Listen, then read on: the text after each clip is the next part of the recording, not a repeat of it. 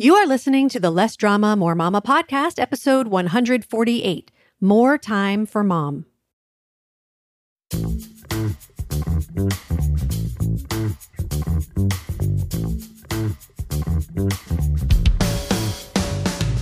This is Less Drama, More Mama, the podcast for moms who want to feel calm, in control, and confident about how to handle anything life throws their way. If you're ready to go from feeling frazzled and disrespected to feeling calm and connected, this is the podcast for you. I'm your host, Pam Howard. Hey, Mama. We're officially on day 2 of the Chill Out Challenge for moms. As of the time of this recording, we have 209 moms in the challenge and 93 in the Facebook group. I'm honestly a little confused about why that number is so low. I recently switched email providers, and I wonder if people aren't getting my emails. So if you joined the challenge and you haven't gotten any emails from me, first check your spam folder. And then if there's nothing there, please let me know. And listen, it's not too late to join. It's not too late to invite your friends. Even when you join now, you'll get access to the previous day's challenges and to the Facebook group. And you don't want to miss out on the daily prizes. So go sign up at lessdramamoremama.com/chillout. Moving on to the topic of the day, which is more time for mom.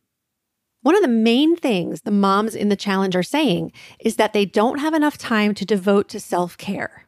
They don't have enough time to do all the things they want to do. If you've been listening to the podcast, you know that your thoughts create your experience. We all have thoughts about what our time is for and how we want to use it. And the way we think about our time directly impacts how we experience it. The fact that there are 24 hours in a day isn't good or bad, a lot or a little. It's just a number. The way you think about that number is what creates your experience. So for example, when you think there's not enough time, you may feel stressed and overwhelmed. That feeling often drives us to procrastinate with activities that aren't related to our goals, which proves the thought that there isn't enough time. I once worked with a divorced mom who kept thinking she didn't have enough time with her kids. This thought caused her to feel anxious, and instead of being present with and enjoying her kids when they were together, she spent the time worrying and stressing, which just created more evidence of her thought that she didn't have enough time with her kids. When you think about time in an abundant way, you create more of it. Not literally, there's still only 24 hours in a day, but you find ways to use those hours in a more productive, useful, and enjoyable way. For example, when you truly believe there's plenty of time to do the most important things, or I have the perfect amount of time to get it done, you will feel calm, relaxed, and confident, which will lead you to taking actions to get it done in the amount of time you give yourself. One of the things that many highly productive and successful people do is to delegate some of their responsibilities to other people to free up more of their time. When you delegate the things you dislike doing or the tasks you tend to put off, you get to concentrate on what you love and actually want to do. You free up time, are more productive, and enjoy life more. So let me tell you a little story. I dislike folding laundry. I don't mind doing the laundry. It's not even that I'm bad at folding clothes. I'm pretty good at it, actually. It's just one of those tasks that I always put off. Sometimes I don't mind it when I listen to music or watch a show while folding laundry, but most of the time, I just have clean clothes sitting unfolded in the laundry basket each week. About 4 years ago, one of my friends at work was raving about the woman who cleaned her house. So I asked for her number. I called her up and I said, listen, all I want for you to do is to come to my house and fold my laundry every week. That's it. It sounds crazy, doesn't it? I mean, we're only 3 people. It's not like I have a household of 7 or 8 like I know some of you listening do. And she said to me, you know I can clean your house, right? And I said, okay, if you want to do a little light cleaning here and there, that's fine. She ended up cleaning my house every week up until the pandemic.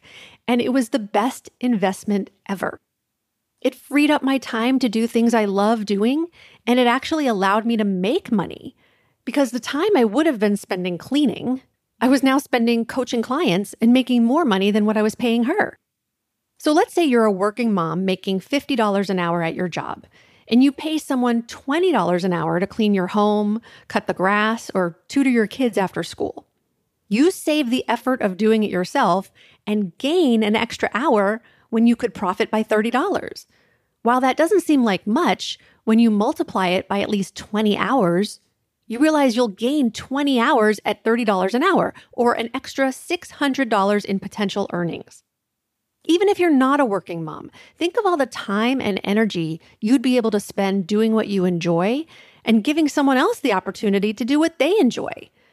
Of course, delegating doesn't need to cost any money at all. Guess what? Those little people running around the living room screaming, and the ones with their feet up on the coffee table scrolling their phones, they're perfectly capable of doing many of the household tasks on your to-do list.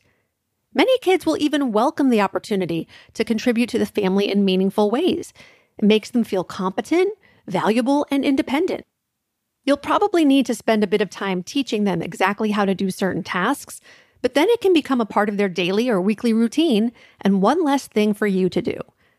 Don't get caught up in perfectionism, though. Done is better than perfect. And if you insist on perfection, the time you want to save will be spent in power struggles or doing it over yourself, which defeats the purpose and will discourage your kids from wanting to help you in the future. I know firsthand that giving up control can be tough, but try to keep the big picture in view. You get more time to do things you enjoy, your kids get to contribute, other people get to do what they're good at. It's a win for everyone. So as a special bonus, I created a free download for you with a delegation checklist and a list of age-appropriate responsibilities for your kids to do. You can grab that in today's show notes at lessdramamoremama.com/148. Drop me an email and let me know what you decide to delegate. I can't wait to hear how this frees up your time. All right, Mama, I'll talk to you again next week. Bye-bye. If you enjoy listening to this podcast and you're ready to feel calmer, more confident, and more at peace in your family and life, I invite you to sign up for a free consultation with me to learn about how my coaching can help you achieve the exact life you want. You'll take the concepts and tools I share in the podcast and apply them to your own life. And as your coach, I'll be there to support you every step of the way. Go to lessdramamoremama.com/mini and sign up now.